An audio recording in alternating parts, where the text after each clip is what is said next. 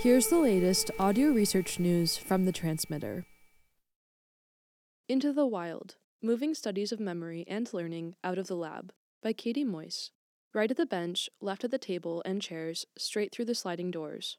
It may sound like a simple set of directions, but there's no shortage of benches at the University of California, Los Angeles, the setting for one of the most high-tech yet naturalistic studies of human learning and memory to date. Study participants have to learn to navigate a real-world maze across the sprawling campus. They then don wearable devices that track their movements, while electrodes implanted deep in their brains capture electrical changes as they log and retrieve memories along the way. We don't make all our memories sitting in front of a computer in a lab, says study investigator Corey Inman, assistant professor of psychology at the University of Utah in Salt Lake City. Inman became involved in the memory maze experiment as a postdoctoral researcher in Nandhya Suthana's lab at the University of California, Los Angeles because, he says, he was eager to move studies of human learning and memory out of the lab and into the wild.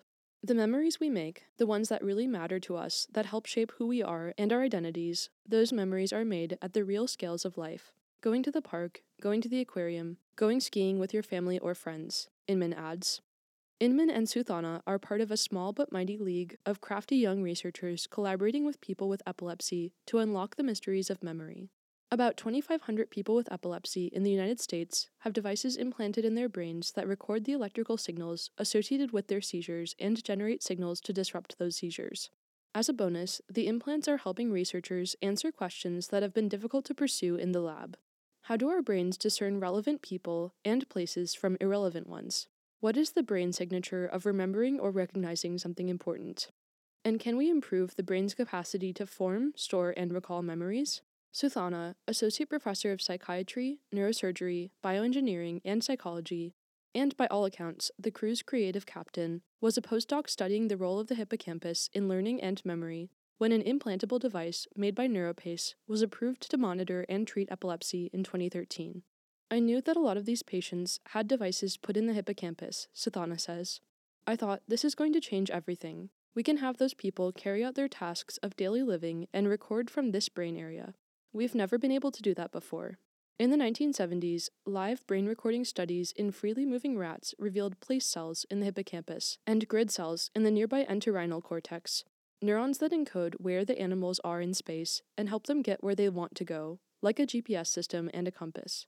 The work earned John O'Keefe, May Britt Moser, and Edvard Moser the Nobel Prize in Physiology or Medicine in 2014. But many studies of human memory and navigation had to rely instead on virtual tasks, wherein participants navigate a computer maze or imagine moving through the real world, either from the belly of an MRI scanner or tethered by scalp electrodes to other large machines. In rodents, the way your brain represents all these aspects of navigation is different when you're sitting or lying somewhere and doing a virtual task, says Nick Turk-Brown, professor of psychology and director of the Wu Tsai Institute at Yale University, who is an East Coast member of the Memory in the Wild League. It stood to reason, he says, that human brains might treat these tasks differently, too. Early studies that tapped implanted electrodes in people were confined to hospital rooms where people were being closely monitored for seizures. The devices, which protruded from the head, helped to pinpoint ground zero of the cacophony of brain activity that leads to a seizure. Modern implants, approved in the past 10 years, are contained within the skull and can record brain activity and stimulate the brain to interrupt seizures. People with these devices can live independently, work, commute, and engage daily in myriad other tasks, offering researchers a unique opportunity. It's really a holy grail kind of technology for studying human learning and memory, says Turk-Brown. It's a natural accident that the hippocampus is both this critical structure for learning and memory, and also a very common zone for seizure onsets. Today's implants use multiple electrodes in a wire the diameter of an angel hair pasta noodle to measure local field potentials, waves of electrical activity generated by neurons firing nearby. Inman describes the process in terms of walking a microphone around a football stadium. You're not going to pick up individual conversations, he says, comparing the conversations to signals exchanged between individual neurons. But you'll be able to tell if someone scored a touchdown. The devices let Inman and his colleagues listen in on the neural chatter in the hippocampus as someone recognizes a landmark in the campus maze, or a similar one at the University of Utah, or realizes they have lost their way. But linking the brain signals to those moments of recognition or regret over a missed turn has been challenging. To help coordinate the two, the researchers use an arsenal of wearable devices such as GoPro cameras, GPS, pedometers, accelerometers, heart rate monitors, and more to track the participants' movements, all of which need to be synchronized down to the millisecond, Inman says. He and his team are looking for neural signatures associated with key moments in the maze. They suspect that turns, doorways, and other transitions, where what comes next is out of view, may be prime moments for memory making. In future work, they want to use the implanted device to stimulate the nearby amygdala during those moments to see if they can bolster the memory-making process that takes place there. Revving the amygdala, the brain's center for processing emotions, is thought to influence what experiences the hippocampus prioritizes to store in long-term memory, Inman says. Such research could have implications for people with memory impairments associated with brain injuries or neurological diseases such as Alzheimer's disease and even epilepsy. Ethical considerations abound, though. It's possible that instead of strengthening memories, stimulation could impair memory formation. It could also induce seizures. This requires a lot of care and consent and medical supervision, Turk Brown says. Turk Brown and his team are testing the effects of stimulating the hippocampus during a seated memory task, and hope to eventually test the effects as participants roam, remember, and return to certain locations in a room. In a June 2023 preprint, they reported that local field potentials recorded from the hippocampus track with the location, direction, and speed of people navigating a room, and some of these representations persist over time. Recording from the brain during sleep and other activities of daily living in familiar environments, as opposed to contrived settings such as a college campus or single room, represents the next level of studying cognition in the wild. Most navigation happens in familiar spaces, and that's something that's really hard to capture, says Catherine Graves, investigator on the preprint and a graduate student in Turk Brown's lab.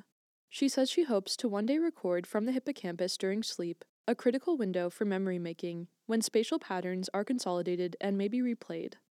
One of the most complex memory tasks that researchers might probe in cooperation with people with implants involves distinguishing an important familiar cue from a similar and still familiar but unimportant one. I park in a parking garage, and at the end of the day, I need to go find my car, he explains. There are 800 parking spots across 8 floors. So I need to remember that today, I parked on the 4th floor on the north side, and I need to distinguish that from everywhere else I've parked, including yesterday. Moving studies into a participant's bedroom or parking garage, though, will require shrinking the wearable tech that can covertly capture their behavior and match it to their relevant brain signatures. Smaller, more portable devices might also find additional clinical applications. For example, some people with obsessive-compulsive disorder have devices implanted in the thalamus, which abuts the hippocampus. Chronic stimulation is thought to ease their intrusive thoughts and compulsive behaviors, similar to deep brain stimulation for Parkinson's disease. But overstimulation of the thalamus can lead to hypomania, characterized by decreased sleep, increased impulsivity, and general disinhibition. Identifying a brain signature for OCD traits and hypomania, along with a behavioral signature that can be detected through wearables, could pave the way for adaptive brain stimulation that responds to how people are behaving in real time.